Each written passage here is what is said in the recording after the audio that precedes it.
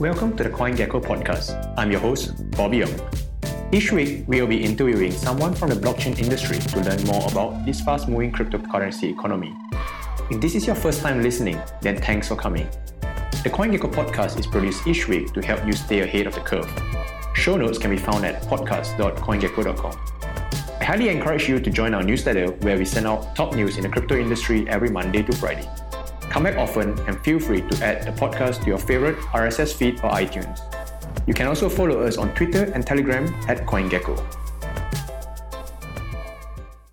Hi everyone, welcome to the CoinGecko podcast. For today's episode, we would love to welcome Nick Fett, CTO at Teller, and Micah Zamros, co-founder and CSO of Teller. Nick left his job at the US regulator, Commodity Futures and Trading Commission, CFTC, about 3 years ago to build an Ethereum-based derivative startup. Now he's the co-founder and CTO of Teller, a decentralized oracle and evangelist for censorship resistance and proper crypto economics. Micah Zamros is the co-founder and CSO of Teller, whose entrepreneurial journey zigzagged all over the map until he landed on something that matched his passion for emerging technology, freedom, and trolling scammers on Telegram. Welcome to the show, Nick and Micah. Thanks for having us, Bobby.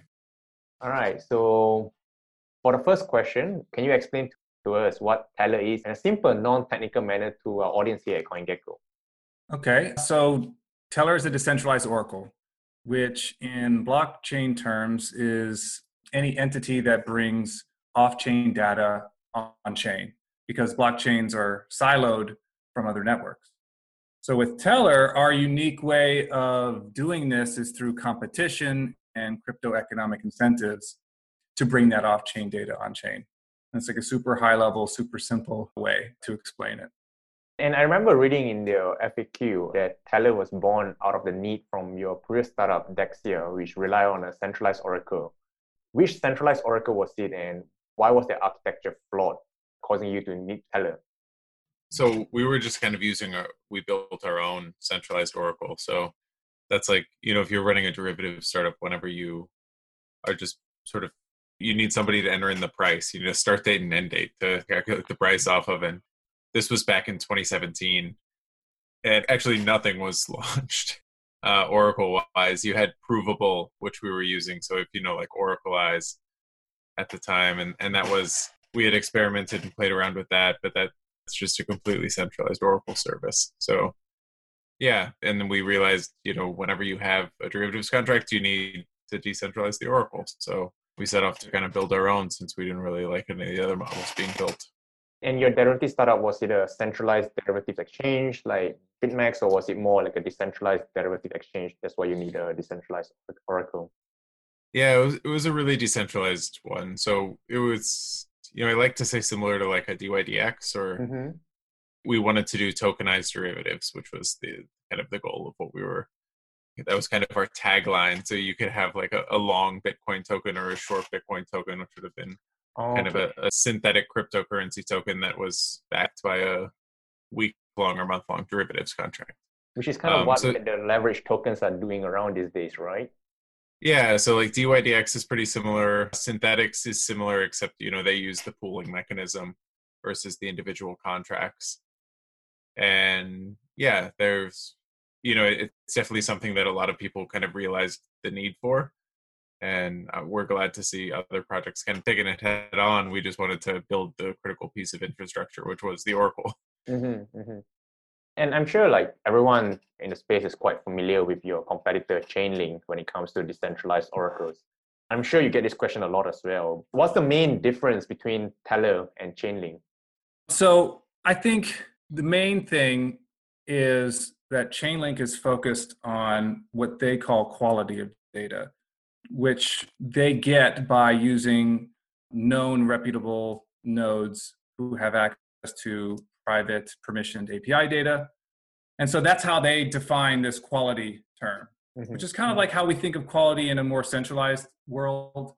But the thing is, Bitcoin came along and sort of enabled a whole new type of data quality that would be defined by it being decentralized and permissionless and censorship resistant. And I don't think Chainlink is going to be able to achieve that type of quality going about things the way they are, using whitelisted data providers like they do. And so That's a huge difference. Like with Teller, we focus on that Bitcoin style quality where, decentralized is our number one priority and censorship resistance is our number one priority. So, in a nutshell, we feel that we're the decentralized option between the two. All right, so Teller basically, for example, CoinGecko has an API, and we are one of the trusted providers on Chainlink that feeds data into the Chainlink Oracle. And they use the same, for example, to get Bitcoin price, they also use data from some other API providers as well. So let's look at Teller, right? So how does Teller work? Like, how do you get data onto your Oracle, for example?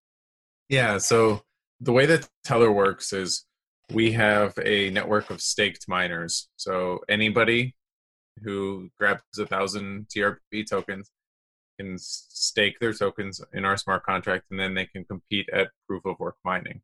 So if you were running, say, a decentralized derivatives contract, and you needed the price of Bitcoin, you would come to the Teller contract and ask it for the price of Bitcoin.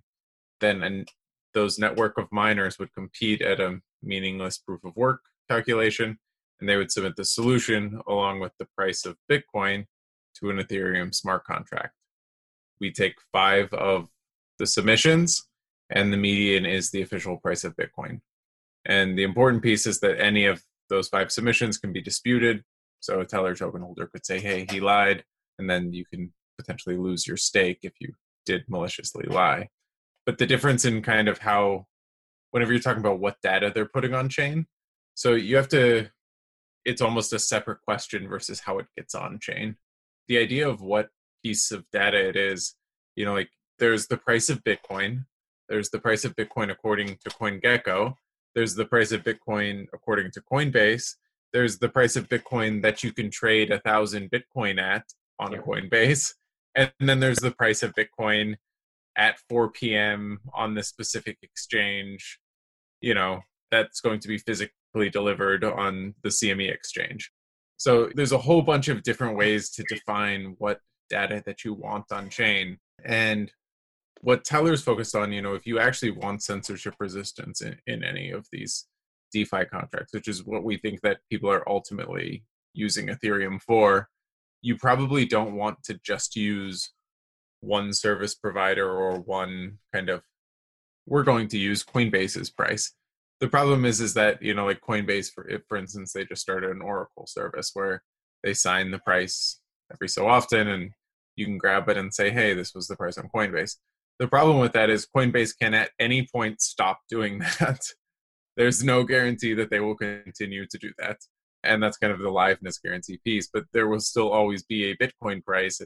And that's what Teller focuses more on, is more of that abstract concept of you have to post a Bitcoin price, and it is the Bitcoin price according to the Teller network, not according to this specific API. So it's a little bit different of a concept, but it's one that we think can actually provide censorship resistance. For instance, if the goal of the API is what's the price of Bitcoin according to CoinGecko, and you guys are ordered by some regulator to not give the price, that's too bad for that contract if the API shuts down. So we would have to, you don't want to be kind of beholden to the API service provider. So, and the miners get to decide like what would be the best Bitcoin price because they have at that point in time when they submit the data. And they could, like, for instance, take the average Bitcoin price or the Bitcoin price on Coinbase or a weighted average of Bitcoin price across different exchanges, up to the miners to decide what to submit to the chain. Yeah, so usually, whenever the Bitcoin price gets updated quite often with our oracles, and we give them a whole list of free APIs that they query from and usually take the median of. CoinGecko is one of them. You guys are great. And then, but if they want to throw in paid APIs, they're more than welcome to. We just need a price of Bitcoin. If you want to manually type it in, by all means, go for it. It's just basically all that we see is like what you push to Ethereum. So you enter the price of Bitcoin on Ethereum, and as long as the Teller network agrees that is a valid price of Bitcoin at the time, you're good to go. Yeah, we feel like we incentivize accuracy, and so that'll be there. But it's really not about that in and of itself. It's about the sort of the principle behind how that data is delivered. And that goes back to, why is anybody doing anything on a blockchain? Why are we all here? Like, what is this really about? Is it about accurate data?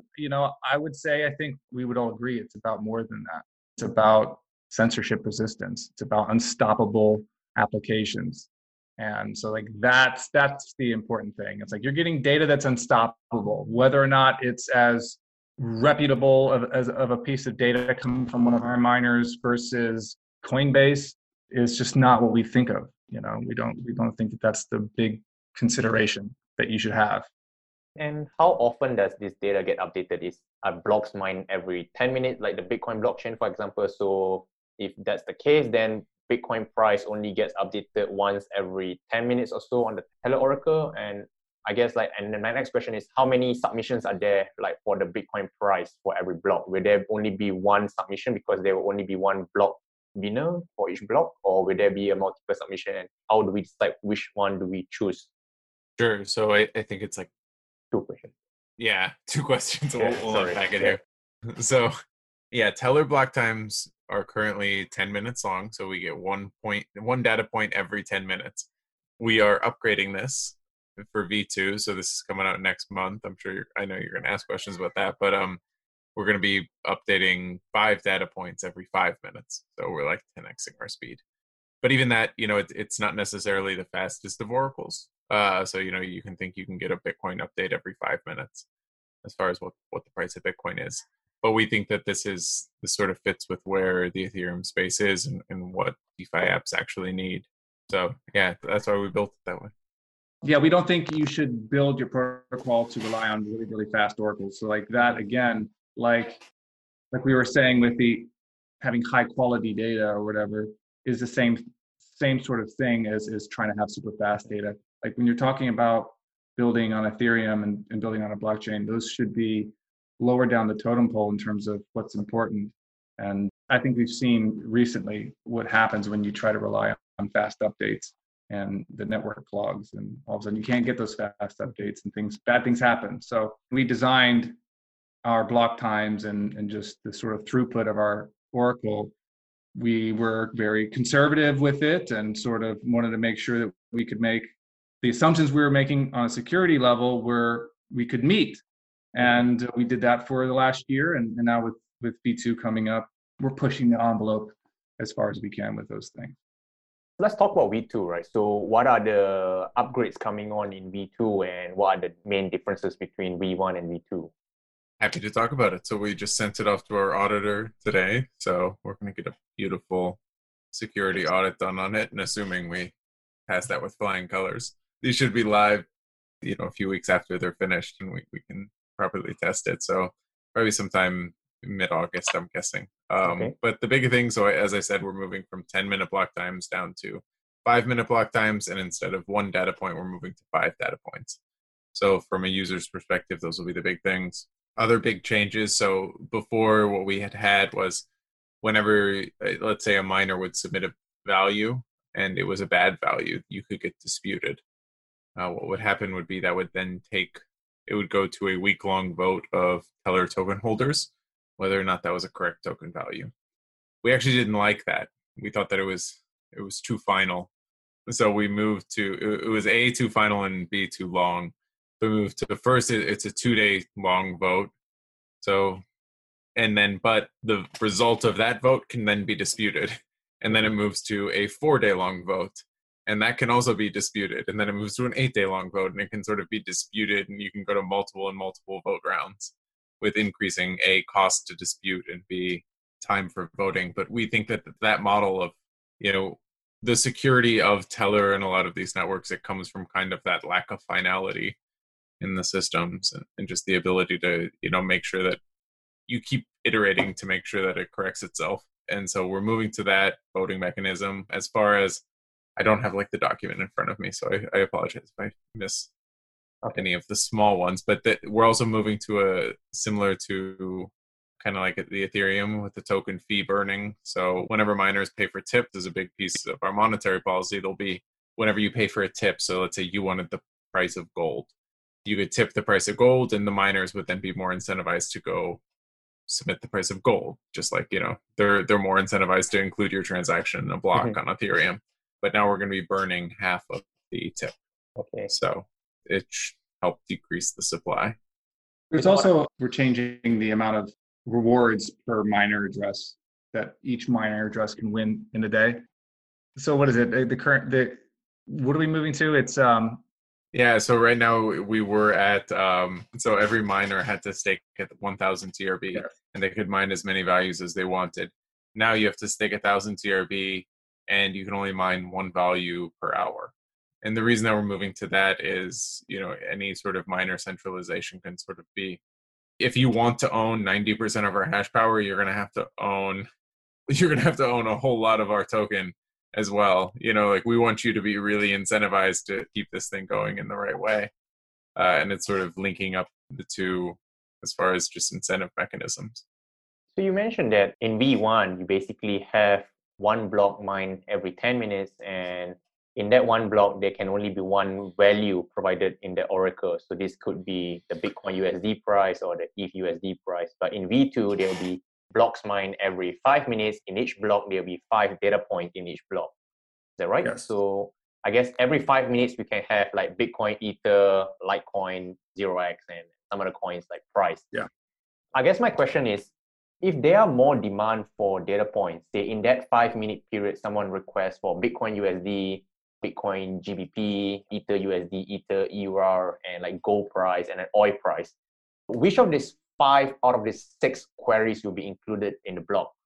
Whichever one has the highest tip. Yeah. Okay.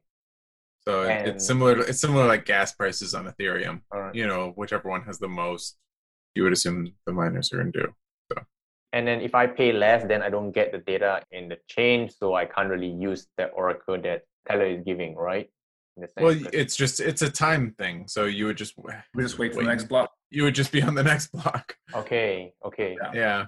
Unless someone is constantly paying the highest to get like BTC USD or ETH USD, sure. So you get like it included in every single block, then like it's constantly being filled out, right? Yeah, I mean, well, this would be like an Ethereum, like if somebody's willing to pay like, $100 to fill up every block every 15 seconds, like theoretically you could. I think it's actually much lower of a cost than people think it is to do that, fill up the gas prices. But yeah, like, no, that's like sort of a griefing mechanism. But I guess if that's the case, then if there's a lot of demand for using Tether, then it's going to be hard trying to provide all sort of data points on chain, right? Because like, say if there's like 10 people requiring like data every 5 minutes for like this. Well, that's the thing. So like we, kind of right now, so we can increase it. So you can, right now we're including 5 values, and you can move it up to some farther amount of values or reduce the block time. But it's always like a balance between kind of the block size, and you want to make sure that A, there's scarcity for the tokenomics to work. And B, the other thing is like miners have to pay gas fees on Ethereum in order to submit these solutions. And at certain times, the gas fees can actually be, like Black Thursday, for instance, the gas fees can actually be higher than the rewards in TRB token. And then your whole network freezes and you need users to tip way more.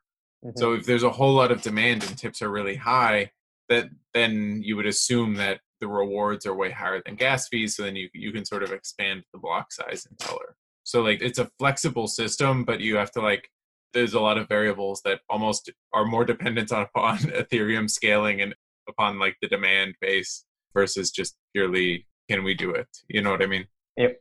I guess my next question is, who are the people demanding for Oracle data on Tether right now? Like who's using the Tether oracles?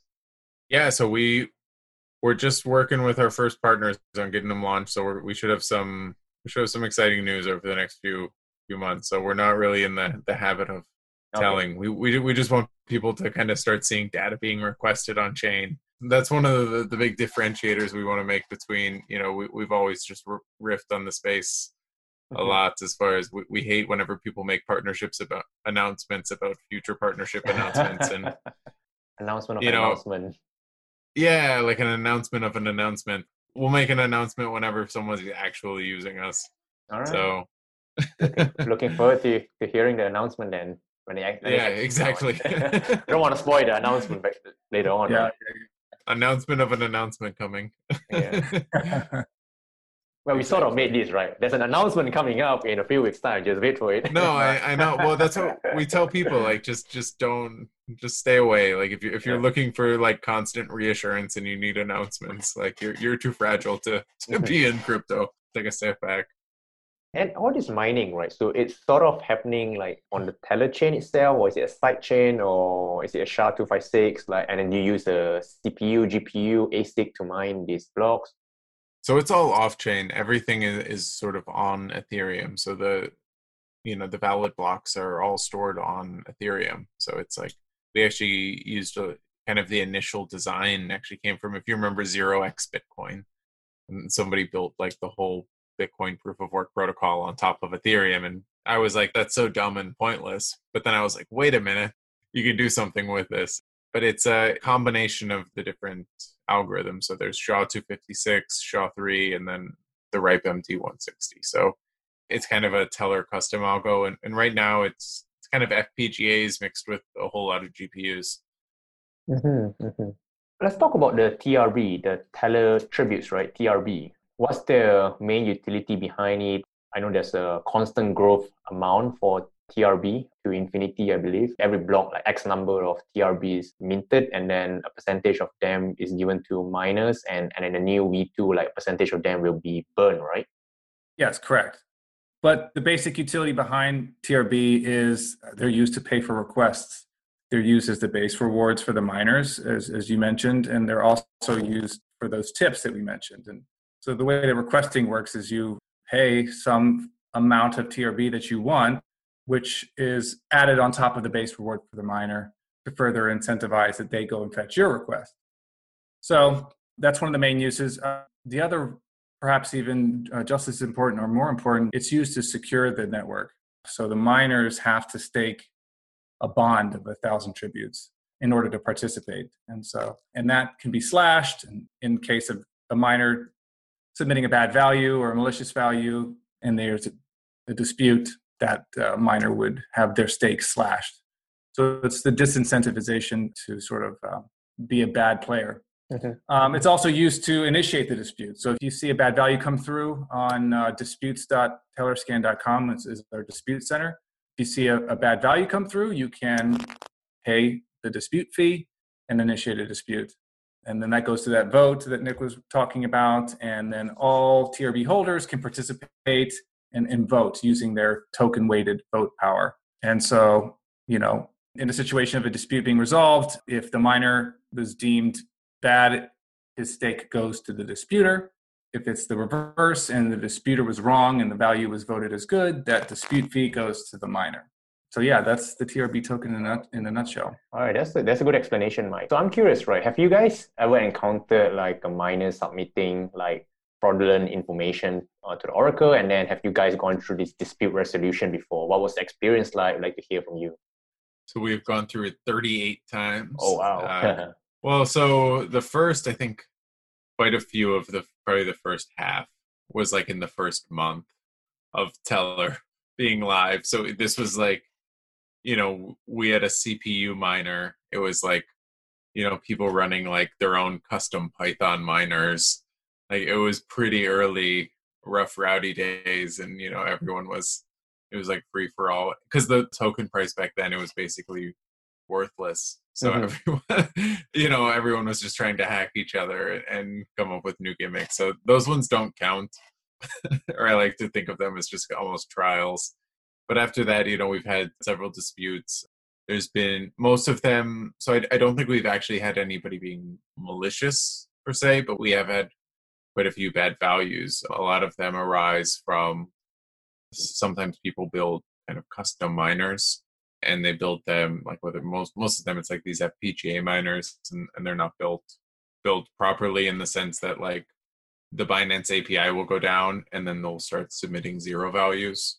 So like they'll be submitting that the price of Bitcoin is zero, and it's pretty obvious that the price of Bitcoin is not zero, so they get disputed. And so what happens then? Do they get their stake amount slashed, or?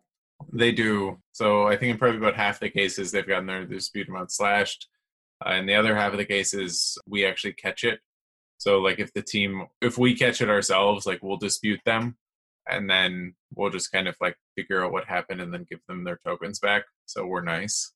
Because we don't want people to think like we're making money off of Of these. course.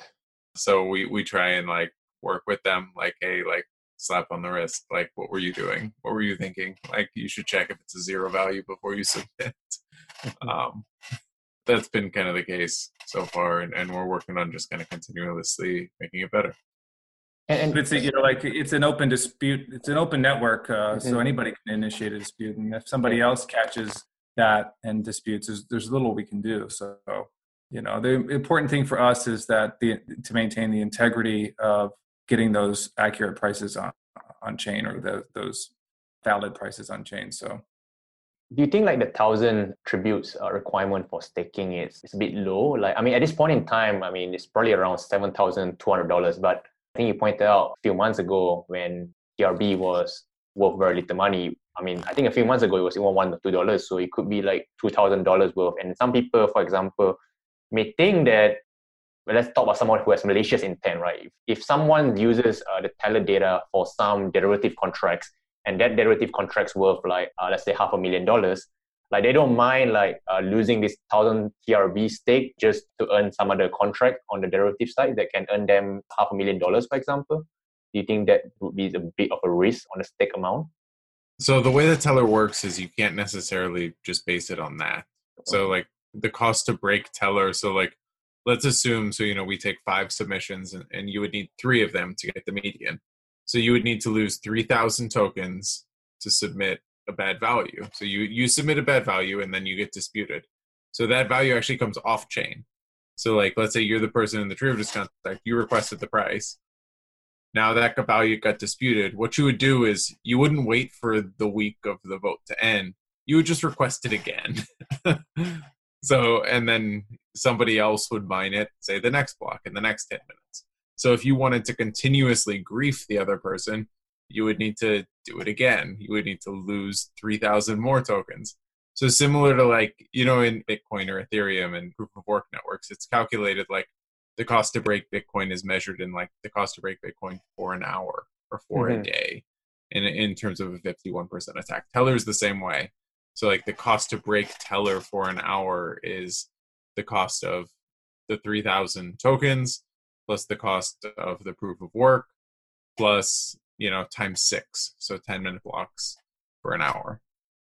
And then if you do the math there, it's probably pretty close to what it costs to attack Ethereum for an hour, which right now is $152,000, which is probably way lower than you would expect. Okay. That's pretty low to attack at $150,000 per hour. Yeah, I think like Bitcoin's only like 500,000. It's the cost of 51% attack. Like once you have the hash power, isn't necessarily astronomical. It's the security of a lot of these networks is a lot more in the lack of finality. So everybody knows it's eventually going to revert back to the truth. So yeah, so it's not like, I don't know how sometimes I think about it more in terms of not the cost to break, because that definitely is there, but more like the futility of it. And that's what he was saying about the lack of finality in these things. Like it's expensive and ultimately it'll be futile. Like you would have just ended up griefing the network and they would have to just deal with it for a little bit, but eventually it'll all go back. Well, and that's why so we want to that's why it's such a big education piece. Whenever you're talking about like what people are building with these networks, like you want to teach them like this is how you want to build a proper derivatives protocol to last an attack. So if somebody attacks the Ethereum network, how are you going to handle it? If someone's going to attack the Teller network, how are you going to handle it? And we're working with the projects to let them build like these resilient networks. Same with like, Bitcoin. Like if you 51% attack Bitcoin, like you want to teach centralized exchanges, like you wait an hour for confirmations to go through before you accept it. You wait, and if it's an order greater than 500,000, you want to wait a day before you accept the blocks, and like, you just have to, it's like an education piece. Like there's nothing wrong with Bitcoin being that it's only 500,000 to break. You just have to listen. If you want to do a really high value transfer, you got to wait for a bit for confirmation. So I'm guessing We like for always say build things that make sense. And when we say Alright. build things that make sense, this is kind of what we mean. So I'm guessing if I run a derivative contract that expires on say the 31st of July at 4 p.m. EST, at that point in time, I have to query the Tether blockchain like maybe every hour for the next 24 hours. And if I get consistent numbers from the chain throughout the next 24 hours, then I can sort of say that this number, the Bitcoin USD price that is given at 4 p.m. on the 31st of July, is sort of correct, and I can I can settle my contract at that point in time. Well, you wouldn't have to keep querying it. You could just query it once, and then like it's going to get taken off chain if it's bad. So you can just like sort of wait, and like you can check it yourself, let other people check it, make sure it's good. If it's bad, people are going to dispute it like right away because they get 1,000 tokens for disputing it, so they're going to want to try and catch it. So if it's usually on Teller, like if you wait an hour, like it's going to get disputed. So it's just one of those comfort levels. Do you want to? Gotcha. Do you want to check it, or how long do you want it to wait? So it's interesting that you guys use proof of work in this way. Like, do you see any other projects doing something similar, like using proof of work system in this stake tokens and on Ethereum, for example? I guess no. Yeah, no.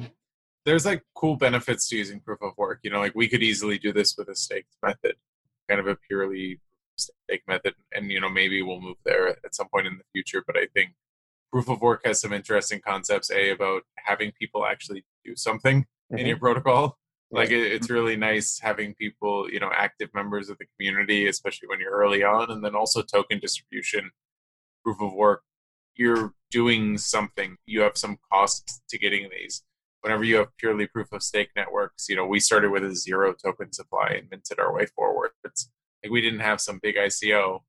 Like usually what happens if you start with a really low token supply and then just have proof of stake, like the rich just get richer. It's like that kind of mechanism, and that's not good for any network. So you really, to have a good proof of stake, you sort of have to assume a really good distribution initially, which doesn't happen whenever you start out right away.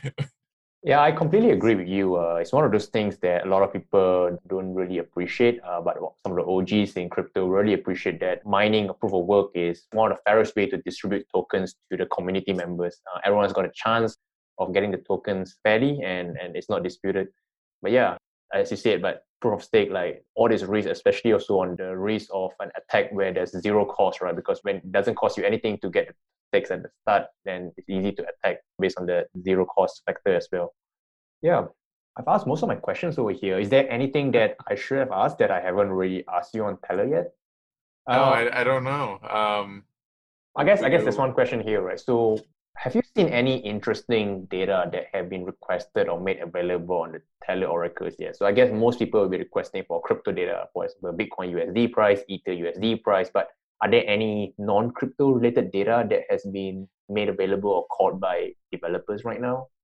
Yeah, so we're starting the price of gold is being requested. So, hopefully we'll be working with a project that's using that one here. And then another one, somebody's requesting the US inflation rate. Oh, interesting. So, it's actually, so our CEO, Brenda, which I think you've met, so she used to work on the inflation rate survey in the US government. So it's like a weird loop back around for her to where she's back providing that data to people. So it's cool. Cool stuff. All right, last question before we end this, right? So if someone's interested to learn more about Teller, where's the best place to follow and learn more? Well, our website, basically. So www.teller.io. So there you can find our white paper, our documentation, our Medium blog, and we're really, really proud of the content that we put out there. So definitely check out the blog and read all our stuff. If you really want to figure out how we tick and get some more details on sort of how we design Teller and why. Also, our social links are going to be on our website. And so we think we have a really fantastic and welcoming and helpful community on Telegram and on Discord. And so we love it when people show up there. And I think that's the best place to interact with us directly and get questions answered by our community. So, yep. All right.